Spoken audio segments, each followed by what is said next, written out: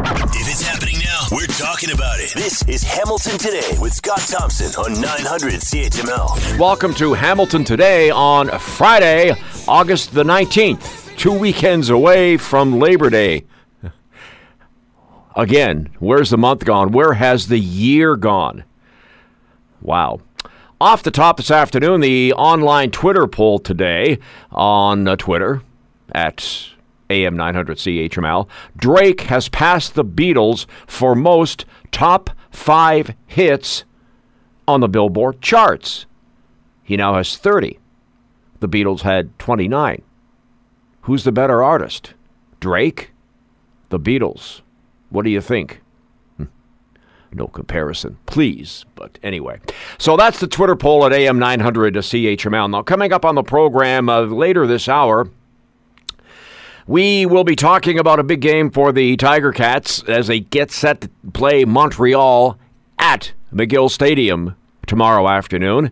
You can hear the game starting at 4 o'clock here on CHML, followed by the fifth quarter. Well, we're going to talk about that game and set it up and see what some of the game keys are. Who is playing, who isn't playing, what might be watched for. We'll be talking about that a little bit later on this hour. Also, we have been talking about Drake surpassing the Beatles, so we'll hopefully get more on that coming up a little bit later on this hour.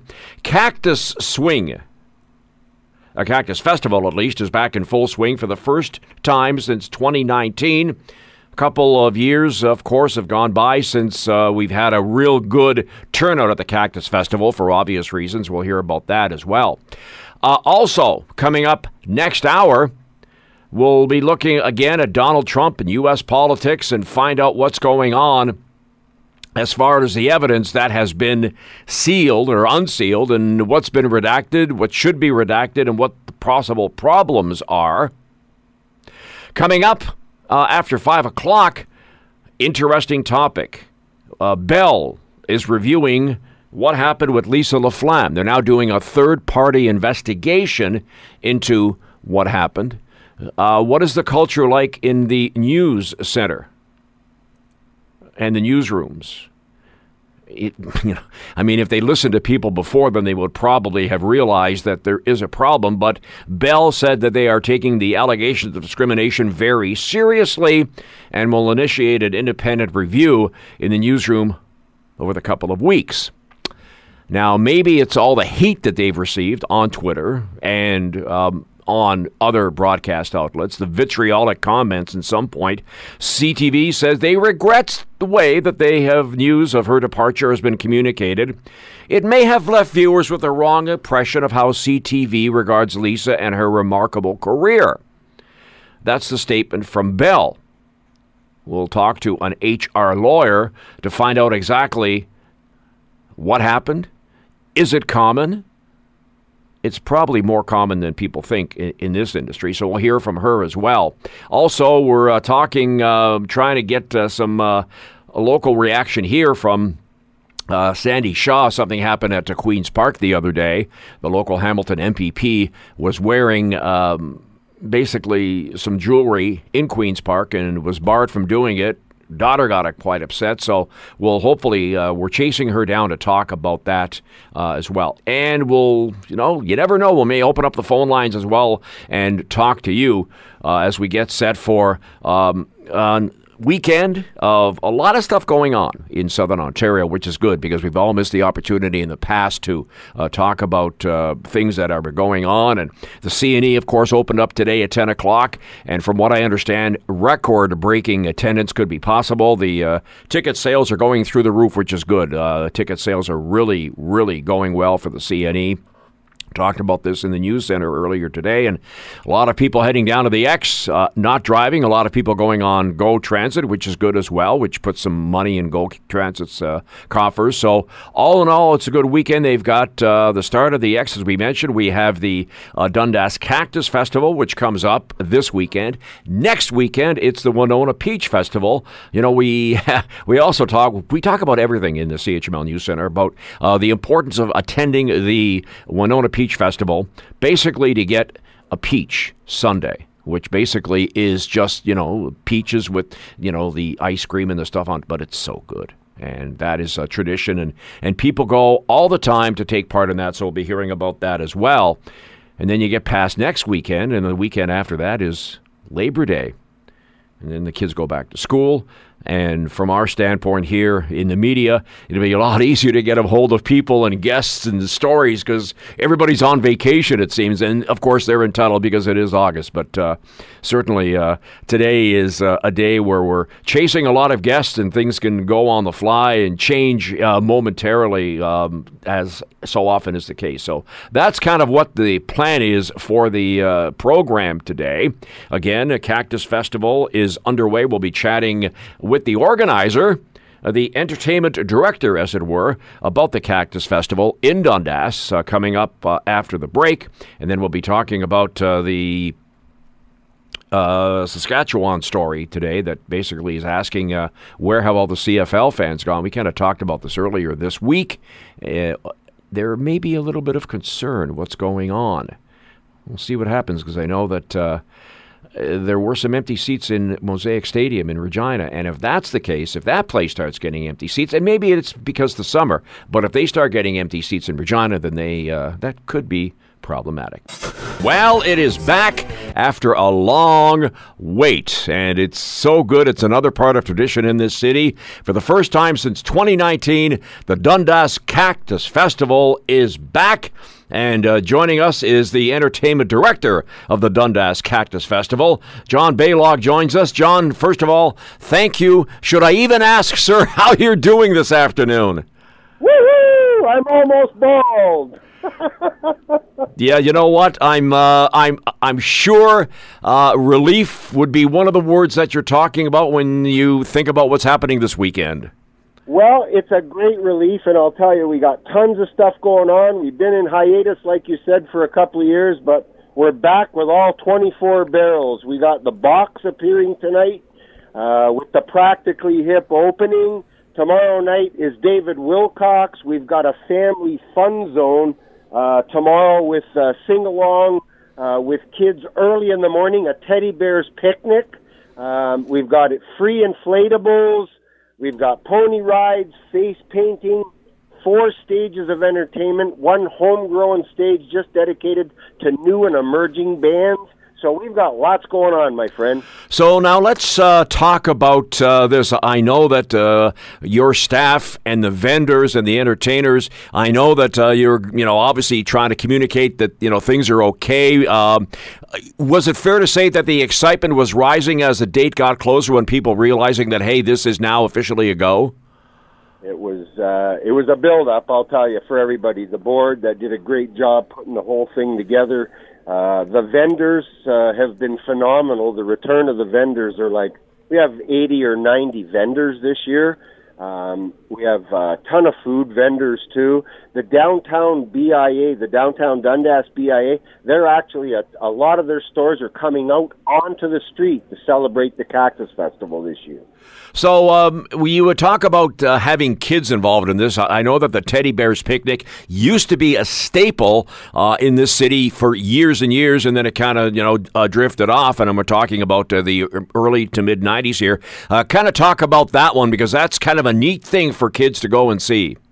Sure. Well, we have the amazing Christopher, who's a sing-along children's performer, and he's going to be there and he's going to orchestrate a nice big sing-along with the kids. And we have characters that'll be walking around. I think we have an actual huge life-size teddy bear that's going to be walking around and singing with everybody and for photo ops. What else have we got? We have a huge area with Lego and Duplo being all set up this year. We've never done that before. We also have a Nintendo Switch Summer Experience. The kids will love that one. Right on the street. Almost right in front of the kids' stage, far enough away that you can have some peace and quiet while you're playing. So, yeah, the Nintendo people here. We've got a tie-dye festival, street curling, Robertson's amusement rides, tons of stuff for the kids to do, and it's all free. So let's talk about that one, street curling. Now you've whetted my appetite, John. What's that all about? Street curling. Guys were here last year. from the Dundas Valley Golf and Curling Club. They have a booth here, and they do the Play Street Curling and Cornhole at the Dundas Valley Golf at the booth that they have set up here. Cornhole. And of course, there is a lot of food. We had a thing about what's happening at the CNE, some of the less satisfactory, less savory dishes. I know that you've got the staples for food down there that people have come to know and love. Oh, elephant ears. We got the Lions Club with the home cut fries. Man, we've got tons of food vendors. We've got tons of food being served up here. So yeah, the smell is already wafting through the air. You know, one of the things that I remember, John, and this was back, 20 some odd years ago. I remember they used to have the Dundas Cactus Festival 5K run, and they had it on the Saturday morning of the Dundas Cactus Festival. And I remember the last year that I ran it and this is probably why it was a day unlike, probably like today. It was hot. It was sunny, and I remember we were coming down one of the side streets in Dundas by the nursery before we made that right-hand turn to go down the main drag. Well, we were just downwind from a place that served fried chicken, and it was 10 o'clock in the morning, and the smell of grease, John, I almost vomited. I'm kind of glad you're not doing that race this year, because that was a little challenging, I got to admit. Well, I'll tell you, instigatively, now that you've put that out there, I think for the 50th anniversary of the Cactus Festival, we may re-implement that race, my friend. And that would be next year then, correct? No, we're at year 47 now. Okay, 47, sorry. Okay, so 3 more years from now, I'll definitely be in the seniors category. So let's talk about times, when it starts, and what people can expect when they get there. Well, I would... bring some water, because it's going to be real hot over the next couple of days. But we have a million vendors here with water and soft drinks and ice cream and E-I-E-I-O. But today we start at 6 o'clock, the main stage at the festival patio stage, which is on right on the corner of Hat and Memorial, between the Shed Brewery and the Fire Hall. Mm-hmm. That's the main stage. We start there at 6 o'clock. We have the Hellbent Rockers starting, then the Practically Hip at 7, and the Box at 9 o'clock. And we should mention, of course, that admission is absolutely free. If people are driving, obviously trying to get through the downtown core in Dundas, you won't be able to because of the festival. So there are places that people can park, correct? Absolutely. The 2 side streets like that run parallel with King, I think one's Hat Street, and the other one on to the right. Tons of free parking in Dundas. There's a little bit of walking, but who doesn't like walking? And actually, it's a little overcast now. It doesn't look like rain, but it's a little overcast, so the humidity's lightened up a little bit. John Baylog, Entertainment Director for the Dundas Cactus Festival. By the way, the parade starts as well tonight, so we should mention... Actually, it started last night. Apologies. So a fun weekend is being planned by everybody. Congratulations. I know it's been a long time coming. And have a great weekend. The weather will cooperate, and it'll be nothing but sunny skies for the Dundas Cactus Festival. Thank you very much, and I hope everybody comes down. All right. There's John Baylog from the Dundas Cactus Festival. You're listening to the Hamilton Today podcast from 900 CHML. As we get ready for a weekend and a big football game coming up, it'll be, as we say, a sun-splashed McGill Stadium tomorrow afternoon at 4 o'clock when the Tiger Cats take on the Montreal Alouettes in another huge ball game. And joining us to talk about that one and some of the issues surrounding the CFL is the insider and reporter for 3 Down Nation, John Hodge joins us. John, first of all, thank you. Good afternoon. How are you? I'm doing great. How about yourself? Excellent. So let's first of all talk about this Tiger Cat Alouettes battle tomorrow. Tiger Cats will not have their starting quarterback, Dane Evans. Well, he's in uniform, but he'll be backing up the guy who played for the Alouettes last year. I think you've got a game key and a game story right there off the skip. Yeah, this will be Matthew Schultz' second straight start. He played 4 seasons with the Alouettes. I mean, he backed up a litany of quarterbacks. He was the backup behind, Drew Willie and Vernon Adams Jr. and Johnny Manziel, number of quarterbacks there. I'm not convinced that Matthew Schultz is ever going to be a guy who stands in the pocket and throws for 350 or 400 yards a game, but I thought he breathed some life into that Ticats offense last week. He's got the ability to move the ball with his feet. He can run the ball, and he can certainly heave it up when he needs to. And so provided he plays mistake-free football, I think he could do some good things tomorrow. Leading that offense. One of the things that the Alouettes quarterbacks have done all season, and it just drives me up the wall, is they continue to try to go deep. Most of the time, it doesn't work, and I'm sitting there yelling at the television, "Why are you going deep all the?" Mind you, this is the same guy that doesn't like the zone read, which also drives me crazy. But anyway, I'm really hoping, if you're an Alouettes fan, that they can establish a little bit of a running game against Tiger Cat defense tomorrow, which then maybe would set up the long pass. Yeah, I mean, and the Ticats, I think one could argue, have run the ball worst of any team in the CFL. Yep. I know Winnipeg really struggled to run the ball early on, and guess what? They have figured that out. They have resolved that issue. That team has run the ball actually very well over the last month, and so whether it's Don Jackson, whether it's Sean Thomas Erlington, whether it's a combination of the two or otherwise, this is a team that I agree really needs to get the run game going. The CFL is a passing league at the end of the day, but if opposing defenses do not have to honor anything relating to the run game, it makes life a lot more challenging for your quarterback. There's no question about that. Flipping the switch a little bit here and talking about another running back, the Argos, if people haven't heard, the Argos have lost their key running back, Andrew Harris, for the season. He's undergoing a surgery on his pectoral muscle. There are insinuations at the age of 35 it may be tough for him to come back next year. We'll see, of course, but boy, that is a huge loss.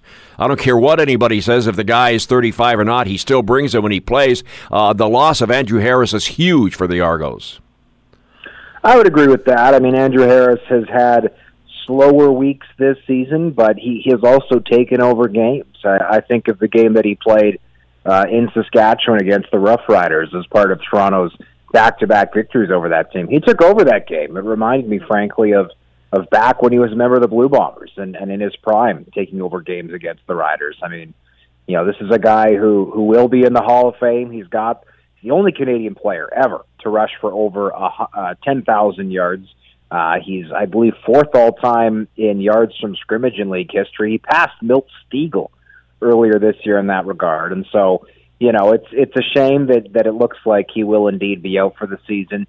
And I hate to say it, but I really have to say it. I think there's a chance that this is not just the end of his season, but the end of his career. I mean, it would be a darn shame for a player of his caliber to go out this way. But, only 1 in 100 pro players gets the Cinderella story at the end of their career. Most guys end up going off with a loss or going off with some type of issue like this where, he's hurt in a random regular season game and you don't see him again. It's absolutely going to hurt the Argos this year, no question about that. Now, a huge game tonight because the Red Blacks, you go back, the Red Blacks haven't won a home game in an awful long time, and it's such a great place to watch, and I know that the shots of the stands during the games, TD Place is a great place to watch a game. They have a lot of fun, but, if you're an Ottawa Red Black fan, the question becomes, when can they finally, win a game, never mind win a game at home, because they keep losing. They're going to drop out of the playoff hunt sooner than later. Well, I think that was what the big two wins did last week. Montreal and Hamilton both finished, right, with the W's last week. And it happened while the Red Blacks were on a bye. Usually on a bye, you can take it easy and relax. But at 1-7, the Ottawa Red Blacks hole at the bottom of the East Division just got deeper. And so, to me, this is must-win territory, not just for Ottawa, but also the visiting Edmonton Elks. These teams are at the basement of their respective divisions. Edmonton, I think, has been the better team so far this season.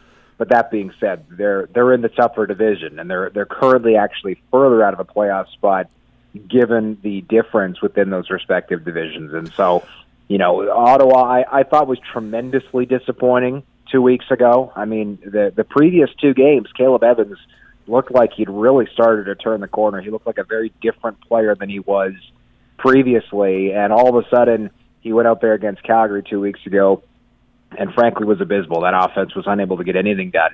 And so they've had the bye week to kind of rejuvenate things, do some self-scouting, look at their opponent, and for their sake, I hope they come firing out of a cannon, because if they fall to 1-8, and that hole gets even deeper, because let's remember this week with Montreal and Hamilton playing each other, one of them's going to win, barring a tie.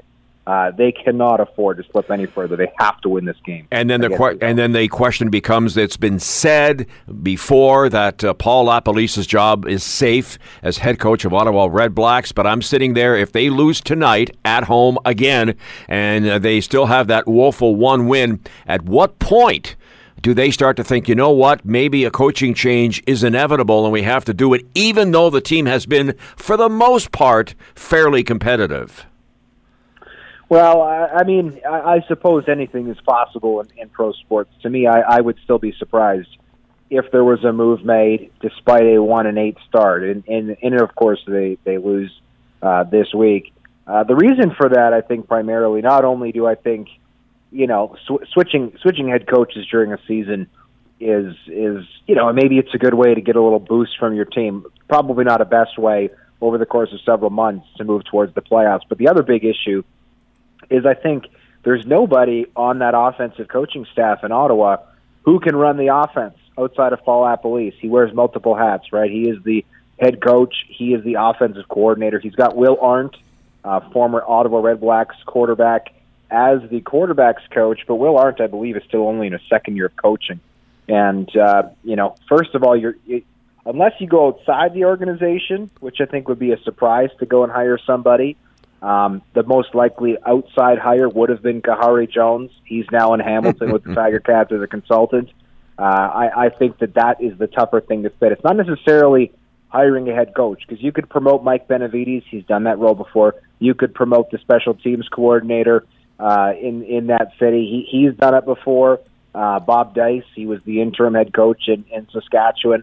But I think that is the bigger issue in Ottawa, is if you fire Paul LaPolice, who becomes not just your head coach, but who's running the offense, because that offense is not going to get better by removing Paul LaPolice and promoting someone internally. All right, we'll watch this weekend, see what happens. Of course, Tiger Cats and Alouettes here on CHML 4 o'clock tomorrow afternoon. John Hodge from Third Down Nation, thank you very much for the update. We'll keep an eye on what happens, especially starting in Ottawa tonight. Much appreciated. Thanks for having me. When there's an issue, Scott is all in on getting to the heart of it. This is Hamilton Today with Scott Thompson on Hamilton's News Today's Talk 900 CHML. A record has been broken. And yeah, it's probably an age thing. It's probably a demographic thing. And our next guest will probably hopefully agree with me, because he's not in the younger demographic, and I'm not being smart here, and that is Eric Alper, publicist and music commentator. We had him on earlier this week, but Eric, I couldn't let this go without bringing you into the conversation. Drake has officially broken the Beatles' Billboard Hot 100 record. The Canadian rapper now has more songs on the top 5 hits than any other artist. Eric, it's a sad day for me. I'm sorry. Another tradition is gone. I think it's just really wonderful that the rookie upstart Drake is finally getting some sort of recognition on the charts. It's amazing. If you go through Drake's records, okay, first of all, let's back up a second. Right. Yes, it's a little bit of a sad day. Yeah. But it's kind of like baseball or sports. Whenever they move the fences, the records tend to be a little bit easier to break sometimes.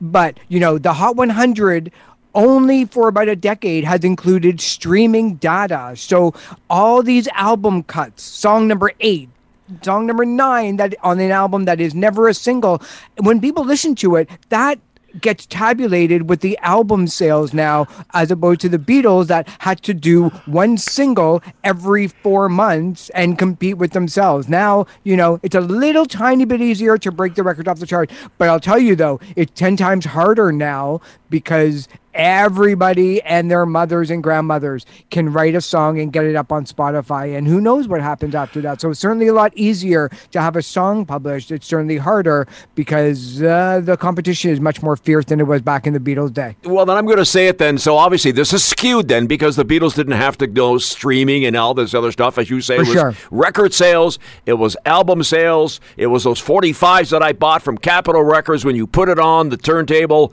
and you had that little half circle and you know where I'm going on this and people used to watch that all the time. And the Beatles would have 219 songs in the top 5 of because every song that was ever recorded had been listened to probably more than the Beatles non-single on an album would probably listen to at the time more than the number 1 song that wasn't from the Beatles that week.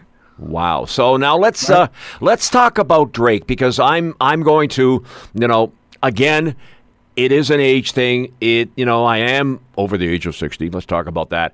And I'm not a fan of Drake. I'm not belittling what he does. I'm not belittling his fans. It's not, if you will, my cup of tea. What makes him so popular? I think being and growing up in a city like Toronto has allowed him to take all these different cultures, all these different ethnic backgrounds in his teenage years and turn them into influences and turn them into music. Once you start having success in the music industry, especially now, your phone starts to light up with, well, would you like to sing the chorus on this song or would you like to help produce on this one? And Drake is very, very good at saying yes to a lot of things, but it's the right things that he's saying yes to. But when you come a point in time where he starts to use R&B and disco and funk and rap and rock and all of these different styles, turning them into something that if you're between the ages of 8 and 25, you've never heard this stuff before like this. So it's really no different than the marvel that I first got listening to Depeche Mode or Tears for Fears in the 80s or Howard Jones.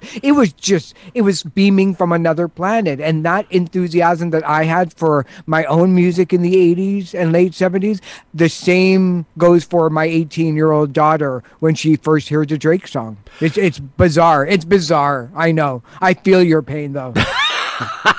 I do. Our guest is Eric Alper, music publicist, talking about the record that Drake has broken.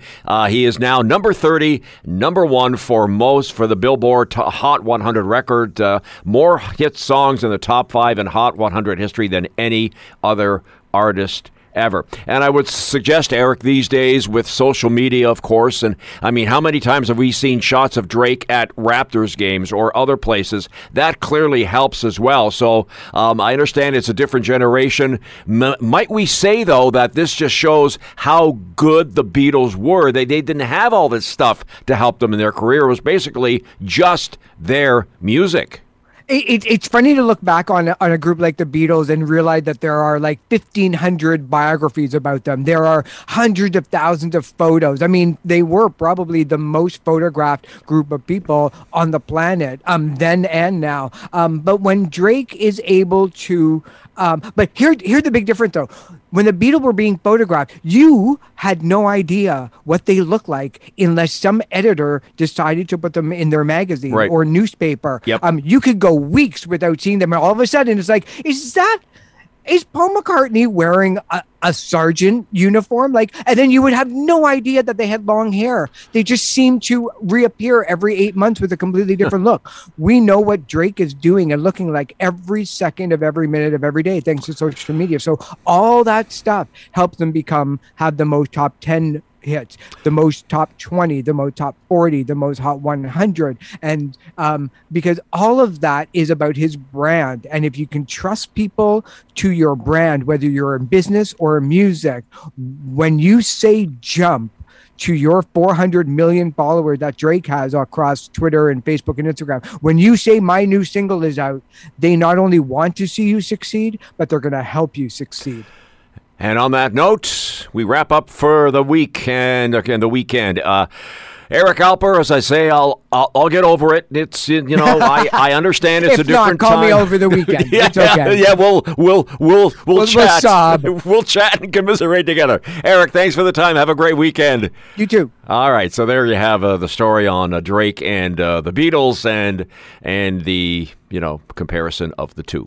Well, controversy continues. It just seems with this government, there's a lot of things that are upsetting a lot of people, and now an MPP, a local MPP, is a little upset as well because she was asked to remove a red dress pin from the legislature, and she joins us for the next few minutes. MPP for Hamilton West, Ancaster Dundas, Sandy Shaw joins us. Sandy, good afternoon. How are you?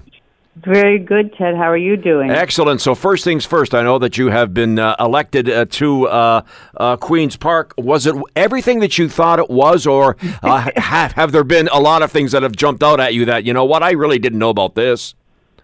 Well, this is my second, I'm a re-elected MPP, right. So, not a lot of surprises, disappointment with the government, the direction the government's taking, privatizing our health care, meddling in municipal government. It's an ongoing story of being completely disappointed by this government, not understanding what some of the serious issues are. Healthcare, our emergency rooms being shut down. I guess I shouldn't be surprised, but hope springs eternal that this government will act in the best interest of the people of Ontario. Now, let's talk about what happened. You wore a red dress pin. First of all, explain what the pin is about and what happened. Yeah, so I was in my seat in the legislature yesterday, and I was wearing what is called a red dress pin, and this is a symbol, really, that symbolizes, for me particularly, my solidarity and my respect for the issue of murdered and missing Indigenous women and girls. And so the symbol is internationally recognized, in fact. It started in Canada, but around the world, people see this as a visualization. The dress is a visualization of this ongoing, violence, the disproportionate violence that Indigenous people are experiencing. And so, the pin itself, it's actually quite exquisite, the pin. It was handmade by a Tlingit bead worker. It's a little piece of art. And it was given to me by my daughter, who is a Mohawk woman. And so it had personal meaning for me, as well as my sense that I wanted to show solidarity and support for an ongoing trauma that the Indigenous communities and families are facing. So what happened? You wore it to the legislature. What happened? So I was wearing it in the legislature, and I want to be really clear. I have nothing but the utmost of respect for the staff that work in the legislature. So, they were just doing their job and interpreting what is a rule in the legislature that you cannot wear political, partisan symbols, pins, and you can't even wear like a tie-cat jersey, for example, in the legislature.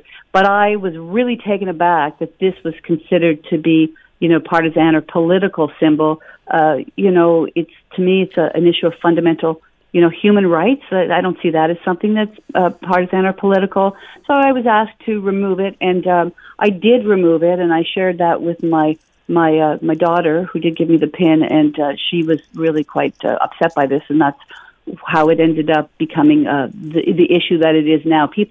The reaction for people to this, it has been surprising in some way, but I think it just represents, what so many people are feeling, this new responsibility that we are all feeling, when it comes to the treatment of Indigenous communities and families. I mean, with this ongoing, the harrowing news of uncovering, finding unmarked graves of children and babies, and I saw all of wearing that pin in that context, that it really was something that would not be seen as, I didn't even think of it as a political symbol. I just thought it was something that, I was wearing in solidarity. And it really, in many ways, it falls into the same category as, the medicine wheel, right, which we wear in the legislature, which is, a traditional sacred item or symbol of healing. Mm-hmm. And when you think about families that are grieving these losses daily, I just was really thought that this would be something that would be just, easily accepted and would not fall under the category of being something that was disallowed in the legislature. So after you were asked to remove it, obviously you were what were the emotions that you were feeling after they came up to you and said, you know what, you're not allowed to wear that? What went through your mind? Yeah, well, as I said, I was really I guess I was really taken aback and felt, I want to say I felt incensed in some way. But as I sat there, I thought that this just shows in some way how we need to really raise awareness of this issue. The fact that this pin could be sort of lumped in with, like a PC party symbol or something like that. I thought this is a real teaching moment or a learning moment for people. We need to understand what this beautiful red dress pin represents, this brooch represents, and how we can bring an understanding to the legislature and how we can continue to raise awareness. I mean, I just thought this is a moment that was an unfortunate moment, an unfortunate interpretation of a broad sort of brush rule, and that I think we can do so much better. I know on Twitter some of the responses and the tweets and retweets to what you had posted, somebody had actually tweeted, are poppies banned in the legislature as well, like the red dress pin? They're a symbol of respect and recognition of people who faced and lost a battle. So it sounds, Sandy, like reading the replies and the retweets on Twitter, sounds like this has struck a nerve with an awful lot of people, and people are upset. You're absolutely right. It has struck a nerve with people. And I mean, and then there's, separate from the archaic, if you will, rules of the legislature, which is actually part of the problem. Part of the problem that this is an institution that needs to evolve as well to understand the current context. But I, like you, was surprised, but I guess I have to say heartened to see people knowing that this is not right, that we need to understand what a critical issue this is. Think about, families that are grieve their daughters. They've lost their daughters or their sisters or other family members, and that this is something that we can do so much better in the legislature. I'm hoping, I do have, I do have respect for the Speaker of the House. I know that he's always has an open door policy, and this may be an opportunity for us, not even just within the community and across Canada, around the world, to raise this issue, but maybe maybe we can nudge the Ontario legislature along a little bit to embrace this as well. Hamilton MPP, Hamilton West Ancaster Dundas MPP Sandy Shaw, thank you for the update, and we'll see if how this thing progresses down the road. Have yourself a great weekend. Thanks for joining us. Thank you very much. You're listening to the Hamilton Today podcast from 900 CHML. Time to take a look at the end of the week troubles of Donald Trump, and joining us, a guy who knows a lot about what's going on, is Brian Karem. He is a columnist for Salon.com and a host of a podcast called Just Ask the Question. Brian, first of all, thank you very much for joining us. It's a pleasure. Pleasure to be there, my man. How you doing? Good. So let's, so I will take the podcast title, Just Ask the Question. How deep in doo-doo is former President Donald Trump? Well, if you stuck him in the Marianas Trench of doo-doo, he'd be at the very bottom of it. That's how deep he is in. What you're seeing this week is the beginning of the end of Donald Trump, and you're seeing a country that is now becoming more willing to put him in the rearview mirror. And it's the Espionage Act that may get him. It's one of 4 investigations currently ongoing into Donald Trump, and with Rudy Giuliani being told this week that he's the target of an investigation in Georgia, with some of his former attorneys testifying before the DOJ and in front of a grand jury, it's adding up, and I think that at this point in time, there's no way that Donald Trump won't get indicted. Just matters when and for what. Now, if he gets indicted, what would that mean? Jail time? A fine? I don't think. Well, he'd have to be prosecuted and found guilty, and then if he's indicted and prosecuted and found guilty, sure, he could face jail time. But I think I don't think he ever will see the inside of a jail cell. I think the more realistic thing, he'd be stuck with an ankle bracelet in Mar-a-Lago in a room with nobody else but a mirror, and he'll just slowly go nuts. Now, if we're lucky. When you talk about Rudy Giuliani, as the expression goes, if he now knows that that the heat is being turned on him and that the spotlight is on him, do you see him as, if you will, singing like a canary to avoid being thrown under the bus by Donald Trump, which we all know will probably happen? Rudy who? Yeah, he'll flip like a pancake, baby. Whatever he's got, he'll give it up. I mean, Rudy Giuliani doesn't want to spend any of his time without his hair dye behind bars. So Rudy will sing. I mean, yeah, he'll sing 2 or 3 arias. He'll be up there, leading the opera. But I don't know if that'll save him or not. I think I think everybody that's involved is going to end up being indicted. Many convictions will come of it. And I think there will be some jail time for some ankle bracelet time for others, and then, of course, a lot of people on pardons and paroles. But we'll see. Right now, it's the point is getting them held accountable before a jury of their peers for the actions that they've taken.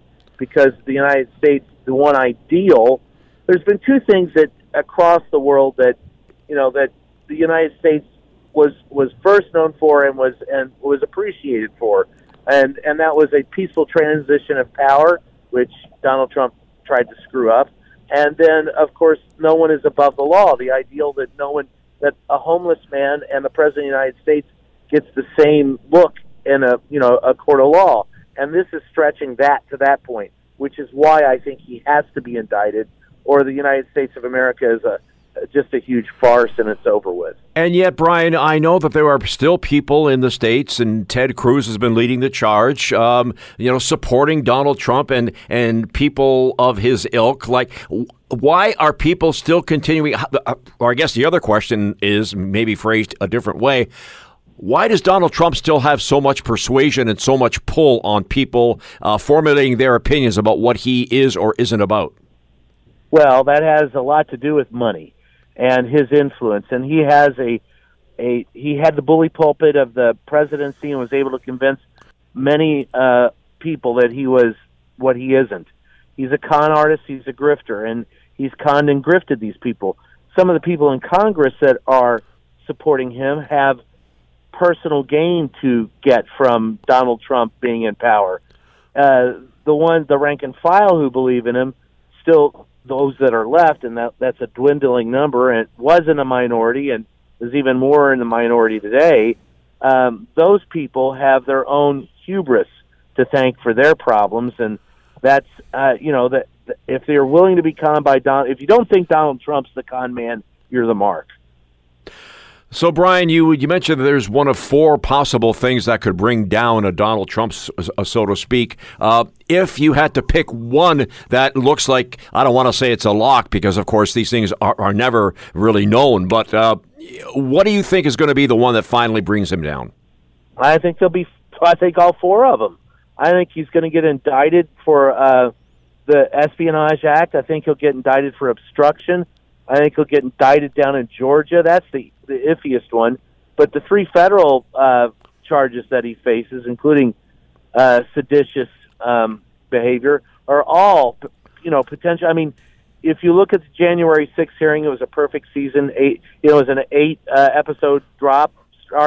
Started and ended in prime time, under 2 hours, had drama, humor, great video.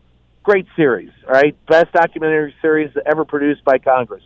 That has slowly seeped into the American conscience and consciousness. And because of that, there are fewer and fewer people that are willing to go to bat for Donald Trump. He's going to have trouble finding a decent attorney. He's going to eventually be held accountable for his actions.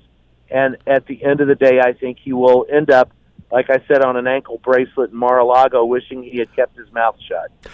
Interesting. We'll keep an eye on that. Never dull moment for politics down in the States. Brian Karem, right. Author of the new book, Free the Press, The Death of American Journalism. Thanks very much, Brian. We'll keep an eye on it. Much appreciated.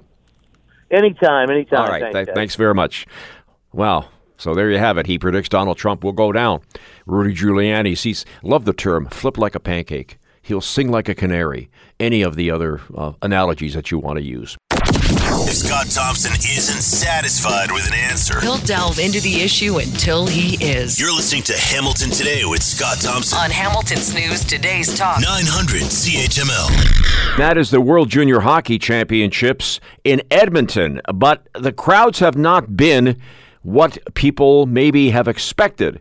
Joining us to talk about that is a writer for the Hockey News, an analyst for Yahoo.Sports, Yahoo.ca Sports, and the author of On Account of Darkness, Shining a Light on Race in Sport. Ian Kennedy joins us. Ian, first of all, thanks very much for joining us.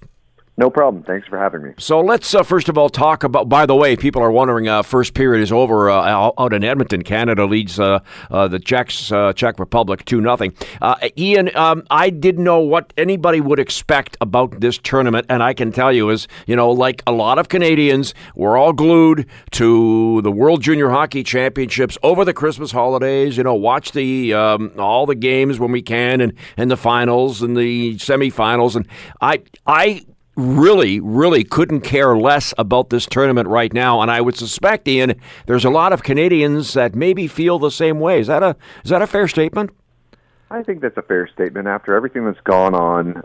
We are in the middle of the summer, but the issues with Hockey Canada and the sexual violence scandals that have been ongoing, I think have probably had to have taken their toll on people in terms of wanting to tune into this. But the crowds, as you said, have been historically low. I mean, they're averaging for many of the preliminary games that weren't involving Canada numbers that would rival local junior C or junior B teams. So it's really was disappointing, I'm sure, for organizers, but it should send a bigger message to those in Hockey Canada and across the hockey spectrum that there's an issue that needs to be dealt with.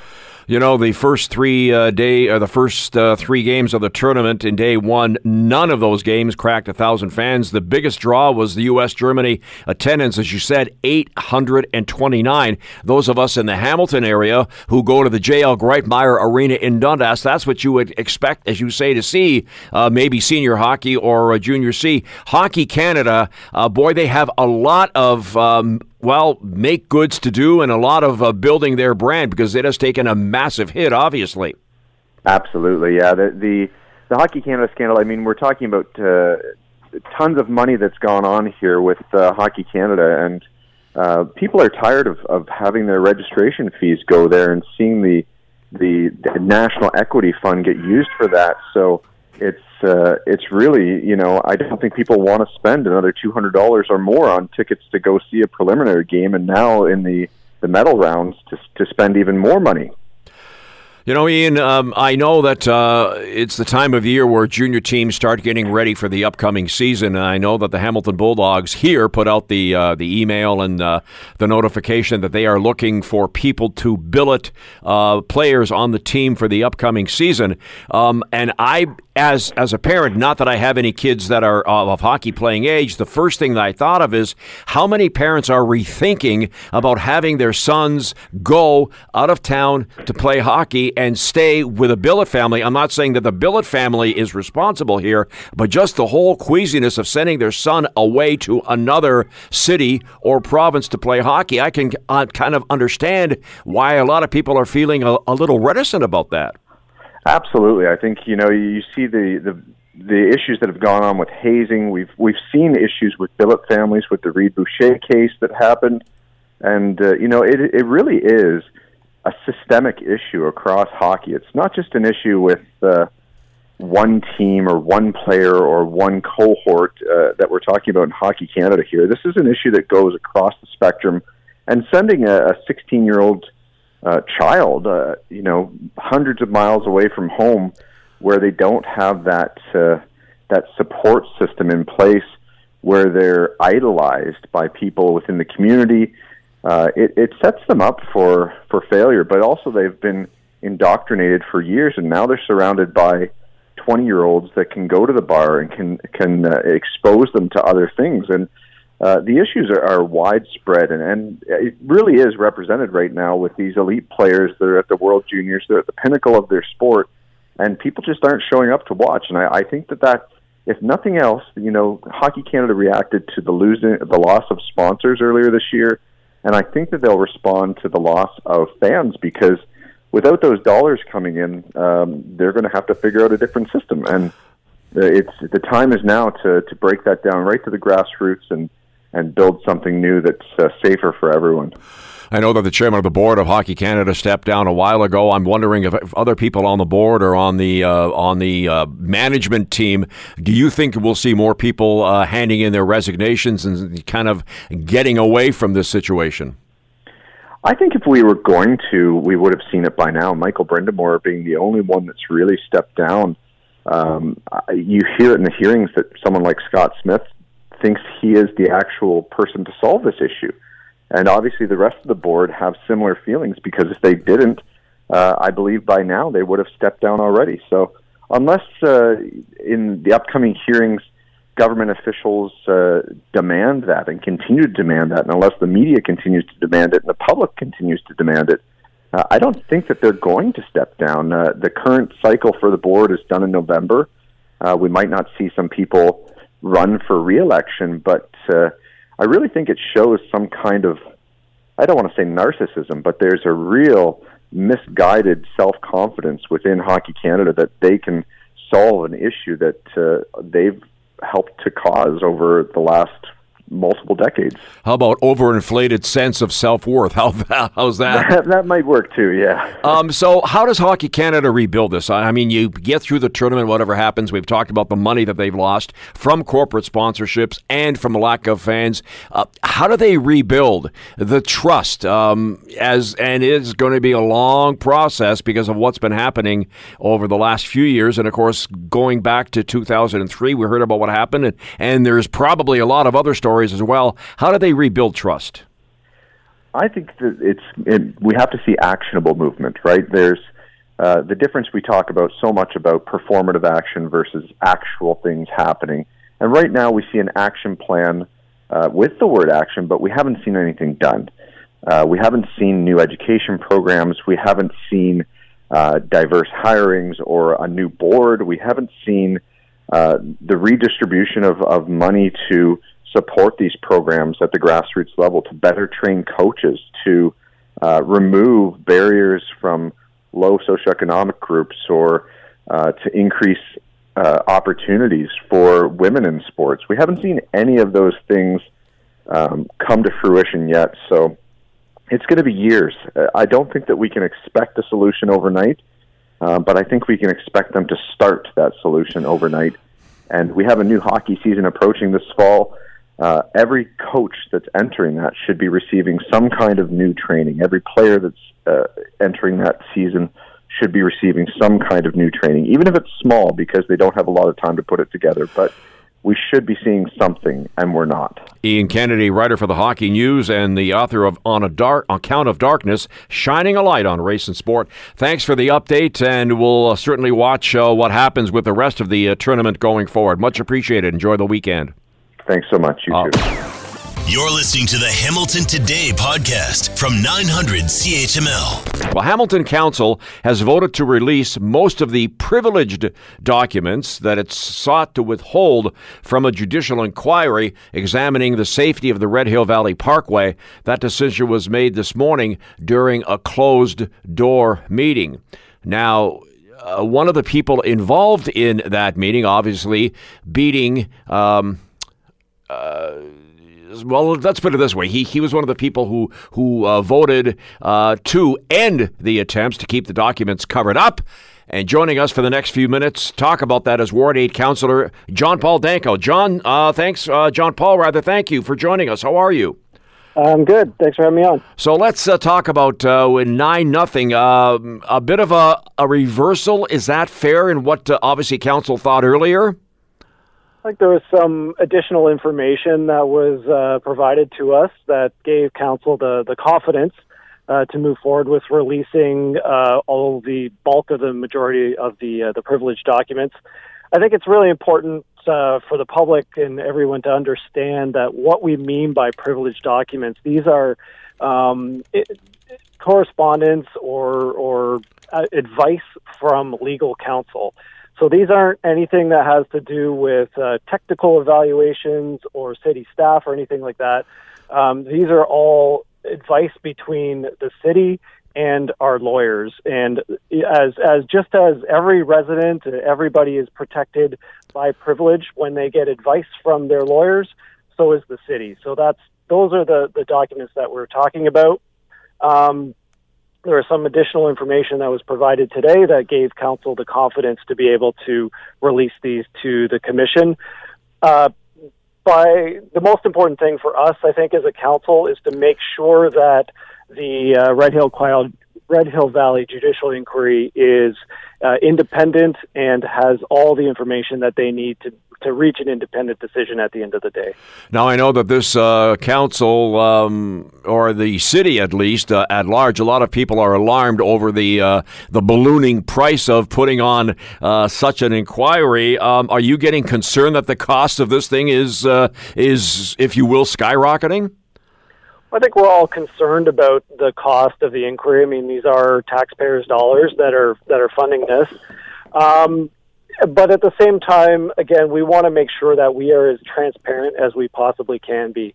There is hundreds of thousands of documents that were part of the inquiry that the commission has gone through. There are interviews of hundreds of witnesses, and besides the interview that you see, that may take a day or so with a witness, there's also tons of time that goes into witness prep and all the hearsay statements and things like that behind the scenes. But in terms of the total cost, we want to get to the truth. We want to get to a final decision that addresses what happened, why, and what we need to do in the future to avoid anything like that happening again. And unfortunately, the cost kind of is what it is. And in the long run, we're hoping that this will, essentially save taxpayers money, because we will be able to put in the kind of controls and systems to make sure that our roads are safe, and that reduces the potential for liability in the future.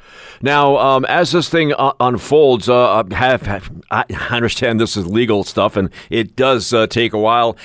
Is there any indication when this thing will finally be over with, and when we get the final results of this particular investigation? Well, I just know what the witness schedule is. I'm a named witness. I was originally supposed to testify next week, actually.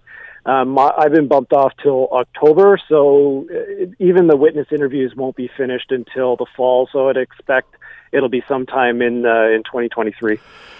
So, boy, you talk from August till October.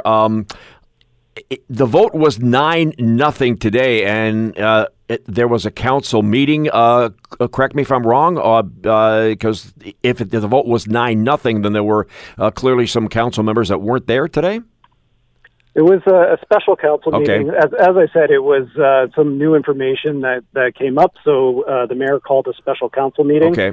And, Friday in the summer, it can be difficult to get everybody together.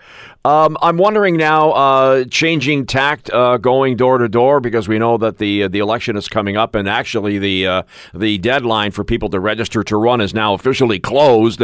When you go around door to door, because I'm always interested in what various people in various wards have to say about what's happening with the city of Hamilton, any big issue, John Paul, that jumps out at you as what people are talking to you about their concerns moving forward?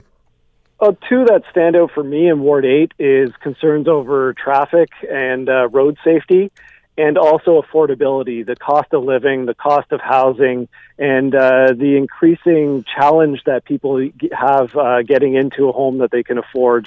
So those are the two that really stand out for me. Now, on the other hand, as we've talked about this before, I live in Ward 4, and there's a lot of candidates running. I believe 10 candidates running in Ward 4. The fact that there are people who want to take a run at city politics, because there are a lot of people, John Paul, that don't want to be involved in politics at all for whatever reason. The fact that there are more people throwing their hat in the ring, this is a good thing for politics, is it not? I think so. When I first ran in 2016, I was in a race with 22 candidates. Wow. So it was really difficult to establish yourself from the pack. But I think the more people that are running, the more people that are interested in political office, the better. I think I would love to see a higher voter turnout in October. But as you mentioned, it is a really tough time to be involved in politics for whatever your reasons are. It is extremely polarized. And, things like COVID and vaccine mandates and that kind of thing, you don't get a lot of friendly emails, that's for sure. I'm just thinking, 22 people running. That would have made a heck of a candidates debate because you've got about 3 seconds to make your point. Yeah, it was a bit of an adventure, that's for sure. All right, so that's the update on what's happening with the Red Hill Valley Parkway investigation. Councillor for Ward 8, John Paul Danko, thank you very much for the time. Enjoy the weekend because we don't have that many more before Labor Day comes at us. Thanks for having me on. You too. All right, so there you have it. John Paul Danko, by the way, from Ward 8.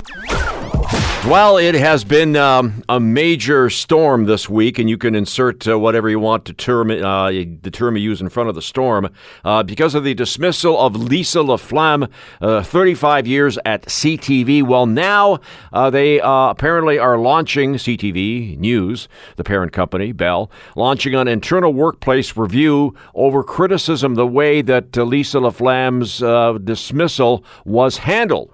Joining us for the next few minutes to talk about this is the founder and managing partner of Williams HR Law and the president and CEO of Williams HR Consulting, Laura Williams. Laura, thanks for taking time on a Friday afternoon to join me.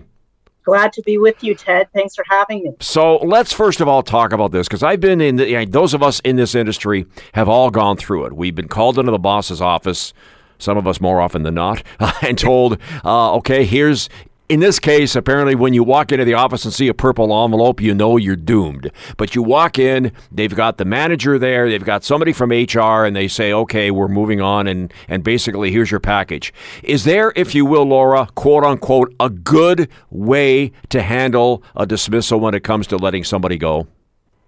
Well, from the employee perspective, it never feels good, but there are things that should be done and measures that should be taken to ensure that, an organization doesn't mishandle the communication. And certainly when you're dealing with a high-profile termination, there are other things that are kind of connected to the termination decision, such as how you're going to communicate the decision publicly, that have to be very well thought out. Now, in your case, when you first heard of what happened with this story, what went through your mind? And maybe it's not from a business perspective, maybe it's from a personal perspective, but what crossed your mind initially when you heard the news? To be forthright, what went through my mind was, seeing somebody that is highly regarded, a very public figure, having made a decision to, for example, go gray, which is connected with, many showing your age. Mm-hmm. And it's something that is a difficult decision for women to make, particularly in the public eye. And I frankly, I couldn't help. My mind couldn't help but make certain connections. So that is obviously something that a lot of people are putting two and two together. It's interesting now from a PR standpoint, a PR crisis communication, now that the quote from Bell Media is they regret the way in which the news of her departure has been communicated. It seems to me in the communication business that maybe did they not think that they would get a lot of blowback on, well, first of all, the decision, and B, the way that they handled it? Well, so it's surprising and somewhat paradoxical, if you will, when you read the statement, which is essentially attempting to provide an assurance that the value of, the connection of Ms. LaFlamme to the newsroom and to the brand, that it was definitely taken into consideration. But the fact that the mark was so grossly missed with respect to what the public reaction would be does call things into question generally. Now, I know that what they are doing is they are now launching an internal workplace amid criticism of the dismissal. And from what I understand, I have some friends who work at that particular company, and they're all basically guffawing and scoffing at that. They're basically that they're a day late, $1 short, and this information was relayed to them a long time ago about a toxic atmosphere, and they basically did nothing. Is this maybe a case of classic PR spin now? Well, you know what? Sometimes the way that organizations come to reviews of this nature, and there are a lot of organizations that have popped their hoods and are doing some navel gazing right now with respect to, whether or not there's kind of systemic discrimination or inequities or a toxic environment, whether an organization gets there kind of proactively or reactively. My view is it's a good thing, particularly given the nature of what a truly well-run third-party review process should yield, and that's objective identification of deficiencies and gaps, benchmarked against best practice and what should be in place, and then a set of recommendations that should be actionable. And, of course, there are those that wonder, of course, cynical people being cynical, that maybe what is released by this particular internal workplace review, there are those that wonder if they're going to follow through on this or if this is just words coming out of head office. Well, certainly, but when you're in the spotlight and, under the heat of the spotlight, then, typically, and I'm hoping that there's some really good intentions behind this, but, irrespective of intentions, there's going to be heat and there's going to be a lot of scrutiny around the actions taken after any recommendations are issued. And just before we wrap up, of course, as we say, and our guest is Laura Williams, President and CEO of Williams HR Consulting, talking about what happened with Bell Media. Is it...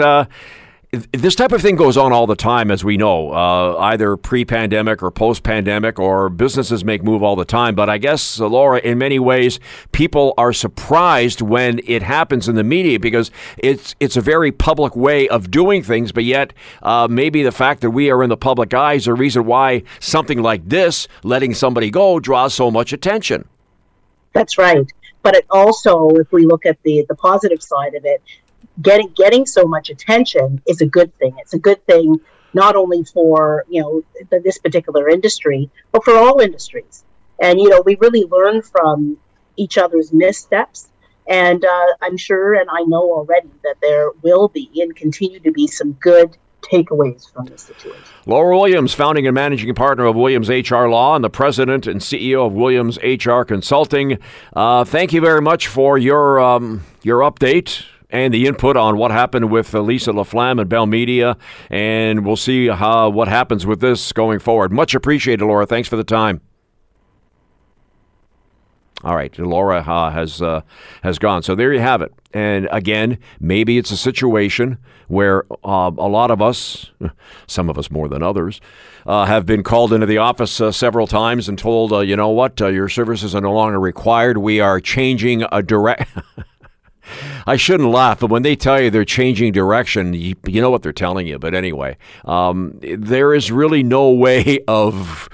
No, well, maybe there is a good way of a bad situation, but boy, oh boy, there are a lot of eyes looking at Bell Media right now, and a lot of spin, and we'll see where that takes us.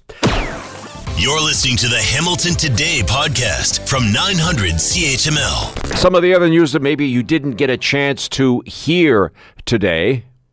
One of the world's largest movie chains is reportedly in serious financial trouble.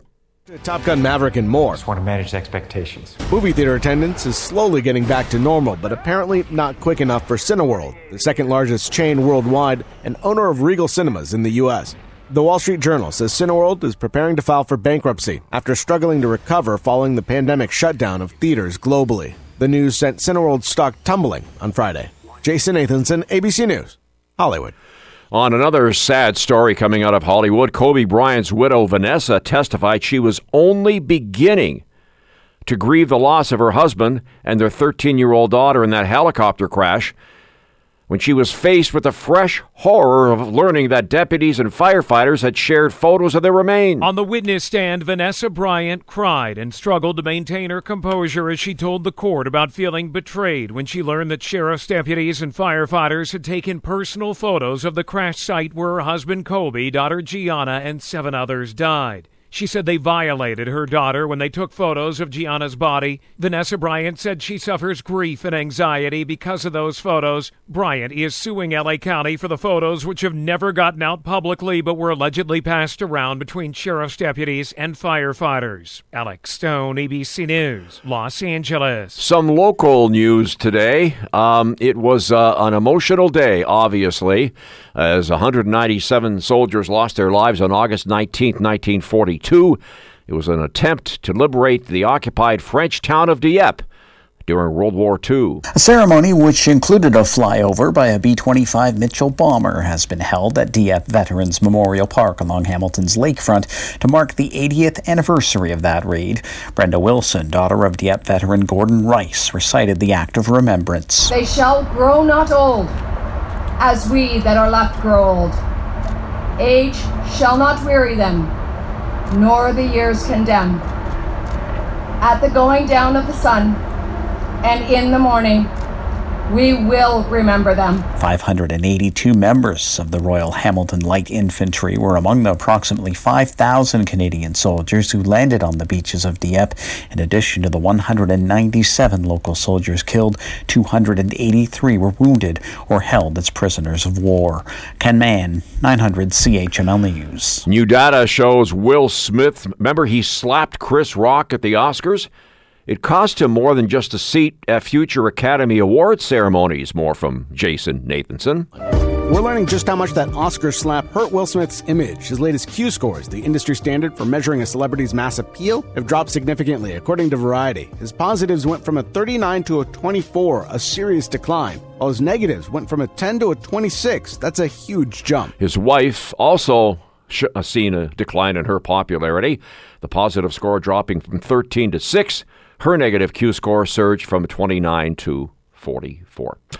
Well, that puts a cap on what's been happening today locally and across the province, and indeed all week. It's been a busy week. In the past, in the summertime, it was always, things were calm and there wasn't a lot of news, but that has not been the case over the last little while, and we've been happy to be here with you sharing some of these stories this week. Thanks to show content producer Will Erskine for getting all the guests and booking them, and technical producer William Weber for making sure that everything stayed the way that it should be. I'm Ted Michaels. I don't know when I'll be back because I'm in semi-retirement. Basically, they call me when they need me, or when you look at the list, if there's basically nobody else on the list, then they'll call me. But anyway, I'll be back at some point.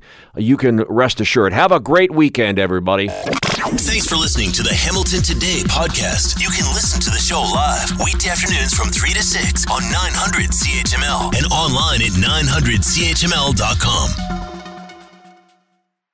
Hi, it's Shauna, and I might be a bad parent because my kids think French fries are vegetables. Hey, it's Ryan, and I might be a bad parent because I went out for wings when my wife was in the hospital after giving birth. Johnny here. I might be a bad parent because in my house, the tooth fairy gives pocket change. But we're not alone. Len emailed us and said his 6-year-old daughter's Tarzan moment going from love seat to lazy boy by curtains made him more proud than any dance recital. And Andy left his 2-year-old at the rink. All right, guys, I'm sure we're not alone. Like Andy's kid.